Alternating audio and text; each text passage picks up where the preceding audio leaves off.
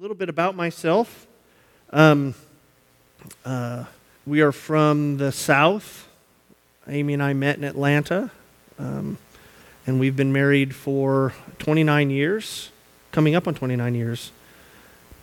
And we've lived all over. We have 11 children, and the Lord has really blessed us in that way. We thought for the longest time that you get pregnant and you have a kid, and that happened for us 9 times. And then the 10th time, we lost a child, and the 11th time, and we had miscarriage after miscarriage, and thought that the Lord was done with that part of our life. And then we got pregnant again, and had a little boy who we named Creed, because we believe and we just trust the Lord, that God's going to work in us and through us, and we're very thankful. And then we got pregnant a number more times, and didn't have any children, and so we thought maybe this is it, miscarriage after miscarriage. And then we got pregnant again, and Amy started buying girls' clothes because she's funny like that. And it turned out to be a girl. And so our last child is a little girl named Blessing, Blessing Amelia, and she's a blessing to us for real. But the Lord used those times. He used the time of blessing where we would get pregnant and have kids, and that's a shocking thing. We always said we're going to have as many kids as God gives us, but we didn't think that that's what it meant, right? Because not everybody has 1 million kids, and so we were just like, how many? And we're like, I don't know, as many as the Lord gives us. Oh, I guess that means 7. Oh, I guess that means 8. Oh, I guess that means 9, right? And we were blessed by the Lord in that, to see and to understand that He has provided for us above and beyond. As a pastor, it's hard to figure where the money has come from all these years, because it's a big deal, right? Now I've got kids that are moving out, and it's like I get a raise, right? I've got 2 boys, a 16-year-old and an 18-year-old, that are doing commercial fishing in Alaska this summer, and they ate a lot. We have stuff in our refrigerator still, right? But that's been a blessing to see the way the Lord has worked in us through those times, and then through the times of tragedy, where our hearts were ripped out of us and we were crushed and despairing. I have had a number of things in my life that were pretty big accomplishments. I remember the day that I attained my 4th degree as a black belt, as a martial artist in Hapkido. I thought I was the stuff. I really thought I was impressive. And I remember thinking that I had reached the pinnacle of the studies with this gentleman, and yet my heart was so dissatisfied. My heart was so empty. I had done everything I physically could do, and yet in the end I was no more of a better person than I was when I started. And so there was this despair. Today the passage that I want us to look at is in Galatians chapter 2. And it's verse 20, and it says, I have been crucified with Christ. It is no longer I who live, but Christ who lives in me. And the life I now live in the flesh, I live by faith in the Son of God, who loved me and gave himself for me. The gospel in the book of Galatians. The second accomplishment that I want us to see today is justification. What did Christ accomplish on the cross? It was justification, and its result is our righteousness. Now that's not in your notes, but you can just write it down there. What Christ accomplished in the gospel is our justification. He made us right with God. And the result of that in the gospel is our righteousness. Practically speaking, it's His righteousness in us. And I know that as I lived my life, I was full of me. right? It was, I have crucified everybody else to my life. Everything that anybody else did, I looked at it through the filter of what can I get out of it? How can that help me? How can I benefit myself? How can I further my reputation? And that just led to death. Death, death, death. Until I met Christ. And I don't have time to go through all of my testimony because it's really not important. What is important is there was a moment in my life where I saw clearly that I had nothing to offer. I had nothing in myself that was any benefit, because every time I touched something, I was like Midas, but it wasn't a golden touch. It was a terrible thing. It was a sewage touch. It was a nasty touch. Whatever I touched seemed to mold and rust and decay. And I remember when Christ saved me, when I met what life really is, and this verse took on power. And so today I want us to see 4 things about this passage and about the gospel. The gospel is about real death. If you're taking notes, the gospel is about real death. That's very sobering to me. He says, I have been crucified with Christ. I have been crucified. When Paul writes this, he's writing about a very real thing. Remember, the gospel for him was that Jesus Christ was publicly portrayed as crucified. When Paul talks about the cross, he always emphasizes the reality, the historic truth of the fact that one day there was a man who was beaten, stripped, humiliated, laid onto a piece of wood, nailed, connected brutally, violently to that wood. That wood was then lifted up, and he died on the cross. So for Paul, when he speaks of the crucifixion, he's speaking of a very real death. This is not theoretical. This isn't some spiritual kind of thing that somehow or other you need to find your inner self and die to it. He says, I have been crucified with Christ. Now, salvation is deliverance, right, from this sinful life. It's deliverance. It's being removed from the sinful life. And the way God does that is through death, by killing us. Paul says this. He says, put to death the sin that is in your members. It's a very real thing. And so the gospel is about real death. And that's why we talked about earlier, the wages of sin is what? It is death. It is given man once to die, and we all will do this. And it's for my sins, right? Not in a general sense, but for my sins. And salvation is a real activity or a real reality. Paul says, I have been crucified with Christ.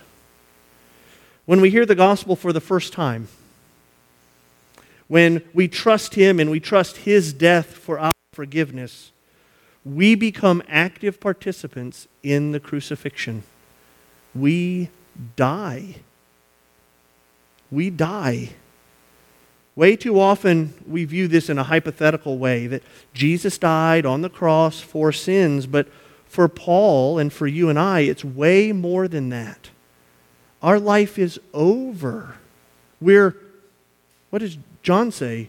Born again, right? In Him was life. And so the reality of the gospel is in a very real way, at salvation, when we're born again, our blood flows in a very real way. I have been crucified. Our hands are pierced. Our feet are nailed. Our side is speared. Our crown of thorns. Our cross. Our sins.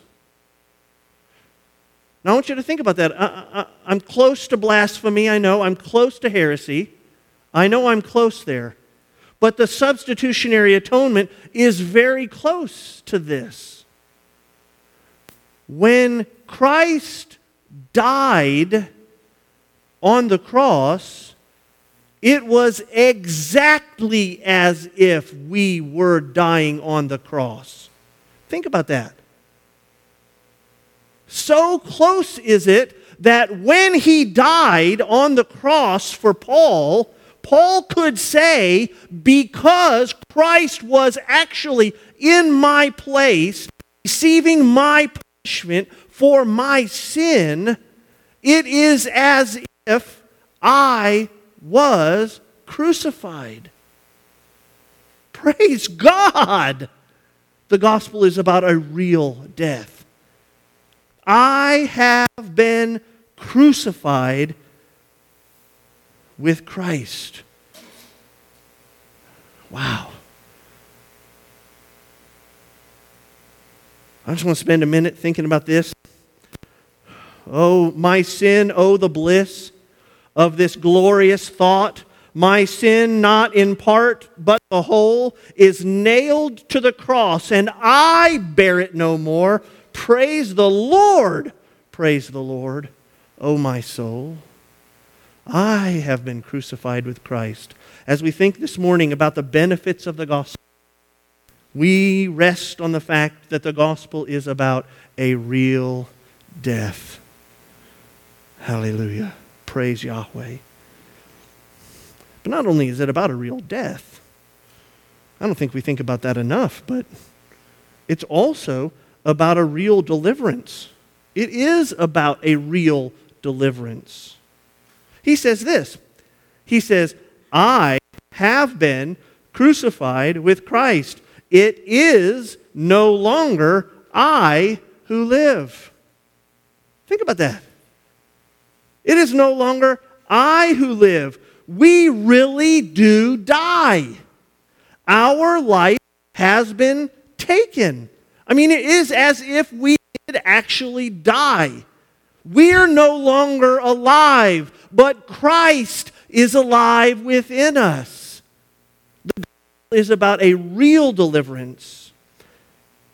If someone died in our place, he would certainly get the credit, and in a very real way, it would be his life. And that's what Paul is saying here. I have been crucified with Christ, and it is no longer I who live. If you're coming to me and telling me I have to do all of these things to make my life right with God, and I would look and say, wait, I can't make anything right with God. Jesus already did all of that. It is no longer I who live, right? So when the Galatians are coming to them and saying, your life needs to look like this, and your life needs to look like this, and your life needs to look like this, and your life needs to look like this, and Paul looks back at them and says, wait a minute, this isn't about my life. I died. I'm dead. This is all about Christ's life. It is no longer I who live. And I don't know about you, but that is a shocking thing for me, this arrogant, vain, prideful man, to be admitting. Because, to be honest, I want it to all be about me. All the time. I'm the only point of reference I have for my feelings. And if you step on them, I get bent out of shape. Right? If you say something bad about me, I get offended. It's all about me. It's all about what I want and what I think. And that's the problem. And Paul says this, Galatians, listen. You died.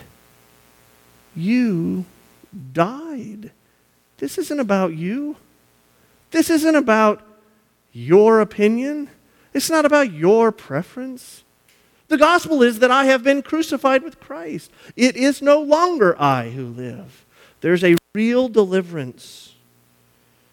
When Christ saves us, He saves us. We're saved. Our entire identity changed. Our hearts replaced. Our minds are renewed. Our lives are transformed. Why? Because we've been delivered for real. For real.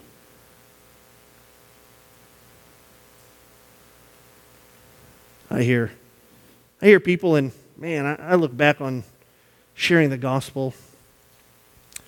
I grew up as a Southern Baptist, and every Tuesday night we would have our witnessing visits.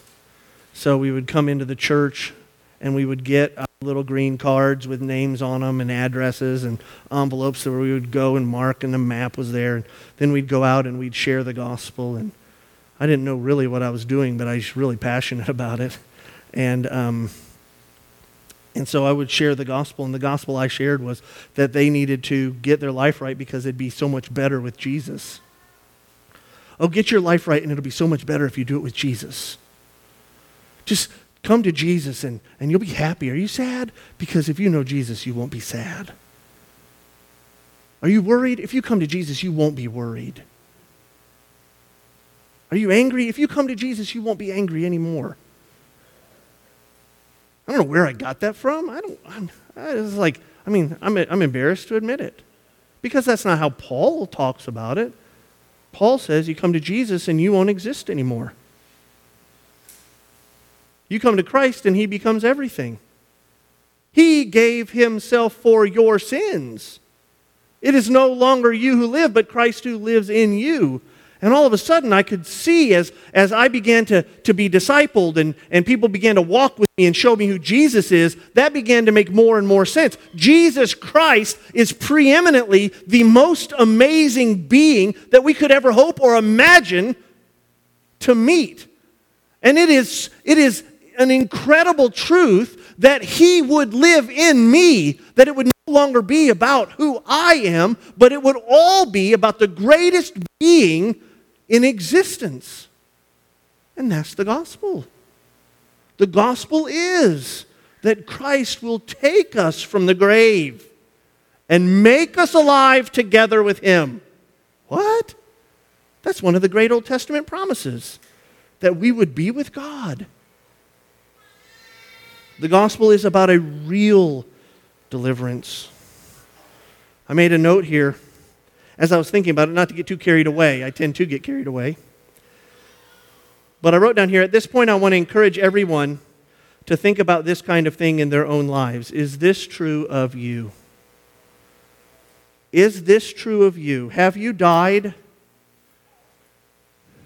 Are you still living? Have you been saved? Have you been born again? Can you say, I have been crucified with Christ, it is no longer I who live?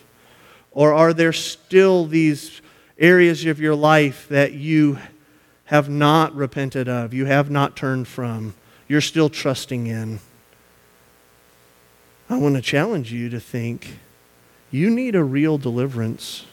Gentlemen, I don't want to pick too much on gentlemen, but I'm going to right now because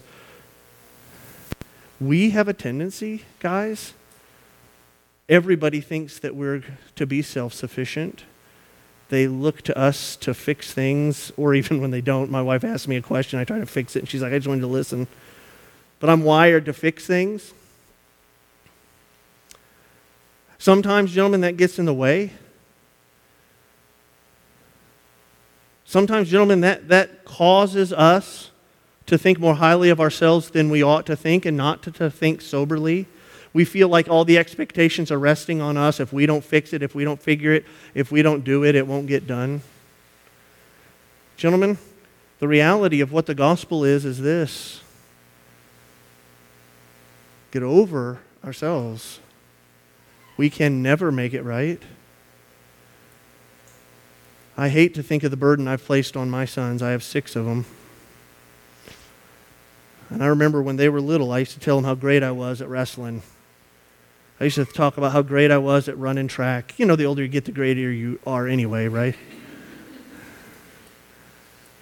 But now that my sons are starting to work out themselves and they're starting to do things on their own, I've given them a terrible idol. Dad, how many miles did you run a day? Dad, how much weight did you lift? What did you do? And now they're setting these ridiculous goals for themselves because they think that's where their approval comes from me. And I've done a terrible disservice for these young men. I wish I'd have been more humble. I wish I'd have told them how many times I lost. I wish I'd have shown them how to be a good loser. Gentlemen, we're wired this way, I think. But that's not the gospel. The gospel is that we've been crucified with Christ. It's no longer about us, but it's all about the one who lives. Ladies, I don't have the personal experience to be able to speak that way into your lives, but the reality is it's the same for you. I know my wife is terribly concerned with outward appearances, not in a bad way, necessarily. But I know she thinks about the way things look a lot and the way things are perceived. And she thinks that it reflects on her when things don't go well.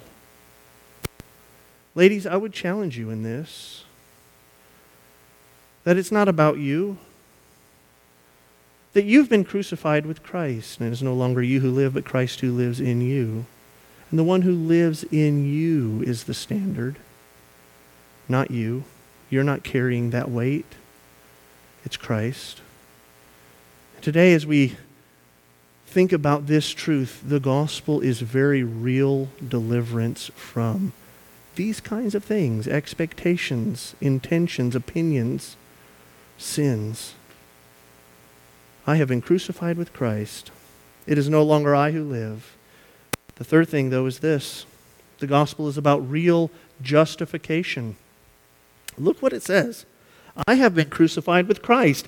It is no longer I who live, but Christ who lives in me.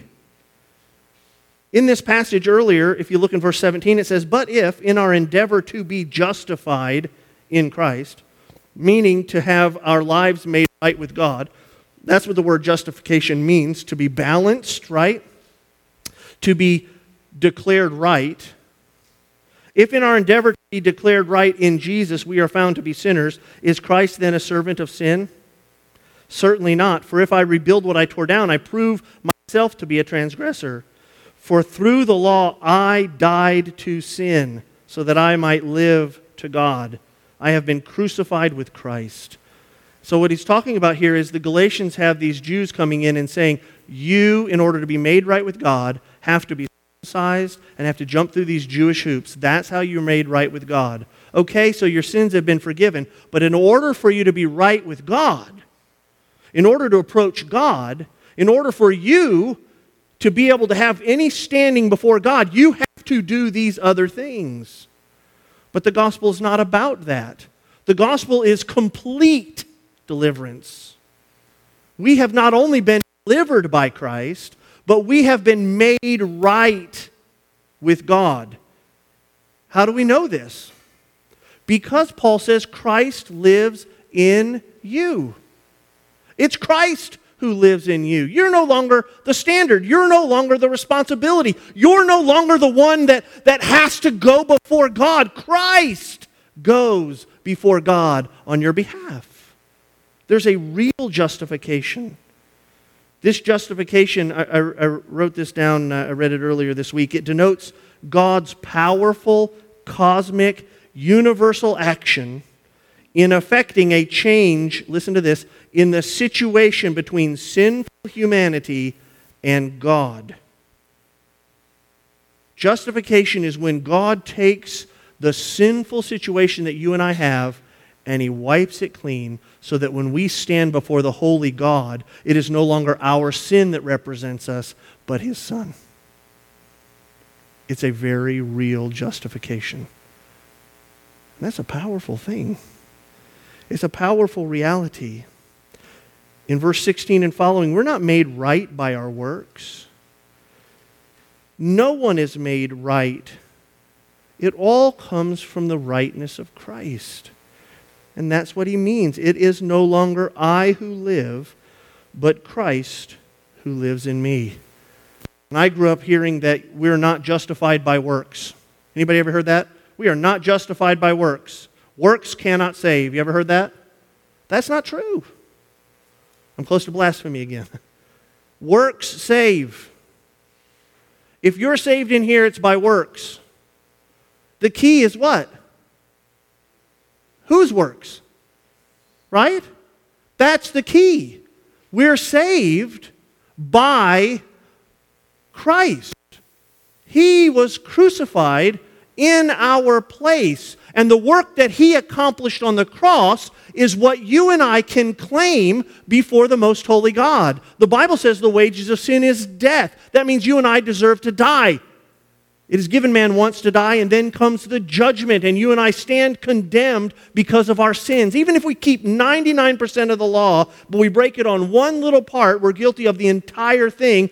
All have sinned and fallen short of God's glory.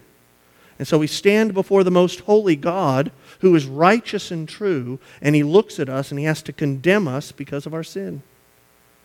We're like, how can we fix it? And He's like, you can't fix it. You're broken. As a matter of fact, He says, you're dead in your trespasses and in your sins. We have to be made alive.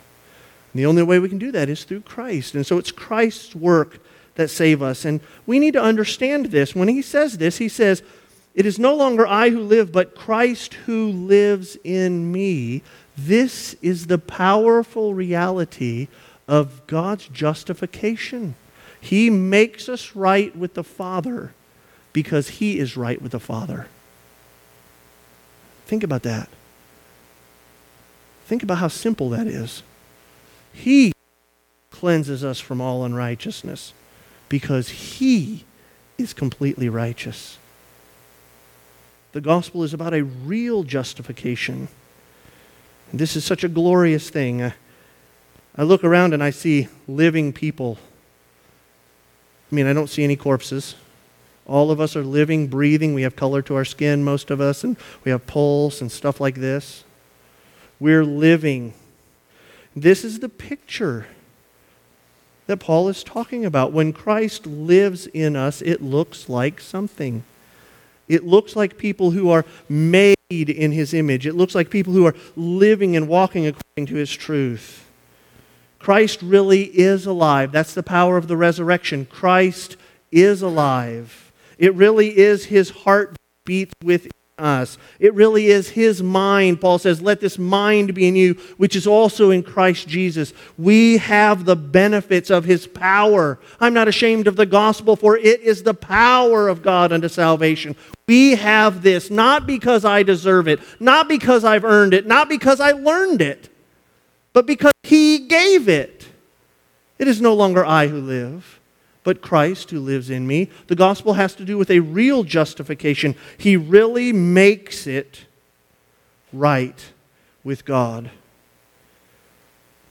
The fourth thing we have this morning is a real righteousness. A real righteousness. The gospel is about a real righteousness. He says this, I have been crucified with Christ.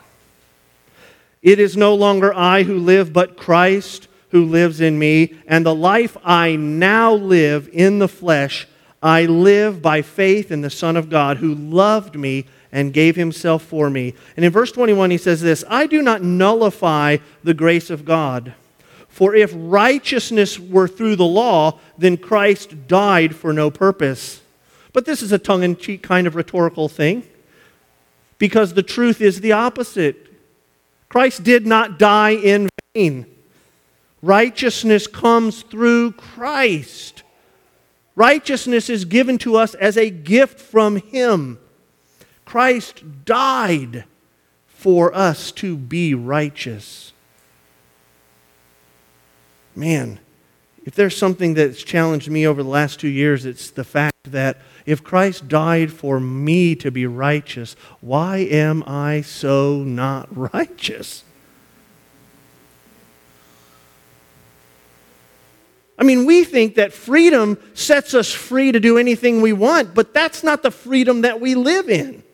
We are free in Christ, but it means that we have been given a righteousness. Not our own, but His. Our righteousness is living His life, obeying His commands, walking with Him, trusting Him. Do you remember the manna in the book of Exodus? They were hungry and whining and complaining. We're going to starve to death. And what did God give them? Manna. I mean, that means what is it? So they walk out and they're like, what is it? Manna. And then He gave them the rules. Do you remember the rules for the manna? You're only to collect what you need for the next day and just trust me for the next day. That's it. Go get up in the morning, we walk out, and we collect our whatever the bucket was called that we put it in, and we go back and I give it to Amy, and Amy's like, is this going to be enough? And I'm like, I don't know, I don't want to collect too much, because the other day somebody collected too much and it rotted and had worms in it and stuff, so. But the point of the manna as a shadow is something that you and I need to rest on this morning. The Bible says that Abraham believed God, and it was counted to him as righteous. Do you remember that? Abraham heard God's promise, and instead of him trying to work it out himself, instead of him worried about how he could do anything to accomplish it, God gave him a promise. Abraham said, you know what? I don't know, but I'm going to trust you are going to do it rightly. You're righteous. You're the one that's appropriate. You're the one that's going to do what's good. I'm just going to trust you. And the Bible says it was counted to him as righteousness. For us this morning, there's a challenge. In 2 Corinthians, it says this, for our sake, He made Him to be sin who knew no sin. Do you remember this verse? The reason is so that we might become the righteousness of God. The gospel has to do with a very real righteousness. It says this, and the life I now live in the flesh, I live by faith in Jesus, in the Son of God. That's the walk that He has for us. He has provided that. The children had no food in the desert, spiritually or physically, and neither do we. This life is a very real ordeal. It's a very real danger that we would starve to death. But God has provided food for us. It comes totally from Him. God thought of it. God provided it. God controls it. And God sustains it. And this bread is our food. Jesus looked at His disciples and He said, I am the bread of life. Think about that today. The gospel is about a very real righteousness, and it only comes as Christ lives in and through us. So what do we do about this? What do we do this morning? How do we embrace this truth? How do we walk in justification and righteousness? The same way that they did when they collected the manna. We must obey. We have to obey. That's not bondage anymore. That's the reality. Christ is living in us. We have no other option but to live with Christ. That's the glory of the gospel. It is no longer I who live, but Christ is living in me. We walk with Him. We must collect enough of Him for the day. We must actually eat Him. We must get into His Word and put it into our mouth and digest it. His righteousness is real, but it's not accidental. It's not passive. It doesn't just happen. Paul says it like this. He says, put to death the sin that is in your members and put on these other things. We always see that from Paul. Put this to death and put on this. Put off the sin and put on the righteousness. Put off the sin and the darkness and the evil and put on Christ's glory. What a big problem. What a big problem, because we don't. We treat Christianity as if it's passive, as if it's just happening to us. But the glory of the gospel is it's a we. The church is a we. The epistles were written to us, not to you. What a glorious truth. We have to trust him. We have to trust that tomorrow morning there will be more of everything that we needed in Christ. We have to trust that because so often we can't see it. So often all we can see is no heartbeat on the baby monitor, a bill that we can't pay, a van that's warning lights are all over the place again, a child who won't stop whining or grouching or abusing or bullying. All we can hear is, can I, or whatever, and we miss the glory of the opportunity we have to walk with Christ. We have to trust him. And the thing about the manna, and I want to close with this, they did it for 40 years. 40 years they had to do this. You and I just want to go through this suffering for a little while so we can put our little suffering badge on our little banner here and say, I suffered. But they did it for 40 years. God's plan is not momentary. As a matter of fact, God's plan is this: in this world you will face tribulation. Holy cow. There's no free pass here. There's no free pass. We have got to trust him continually because the gospel is about a real righteousness. The end of that promise is this, though. In this world you will face tribulation, but have no fear. Jesus says, I have overcome this world.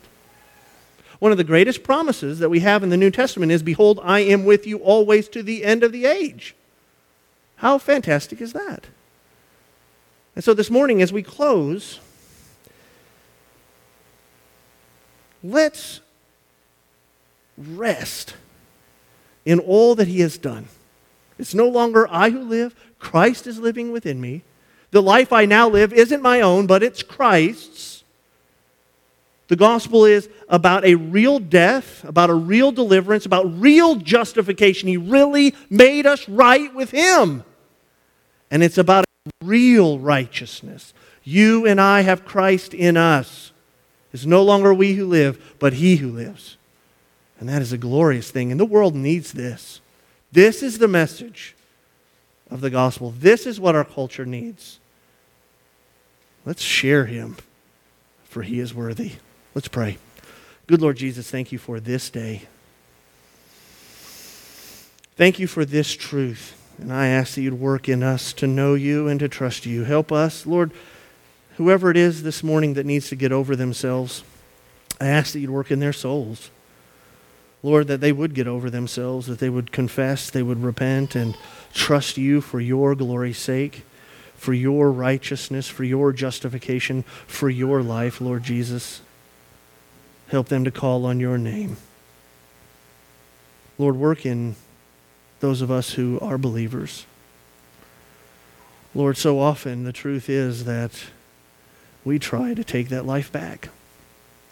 Help us to trust you. Help us to look to you. Help us to no longer be in bondage, but help us to live by faith in you and in your work. In Christ's name, amen.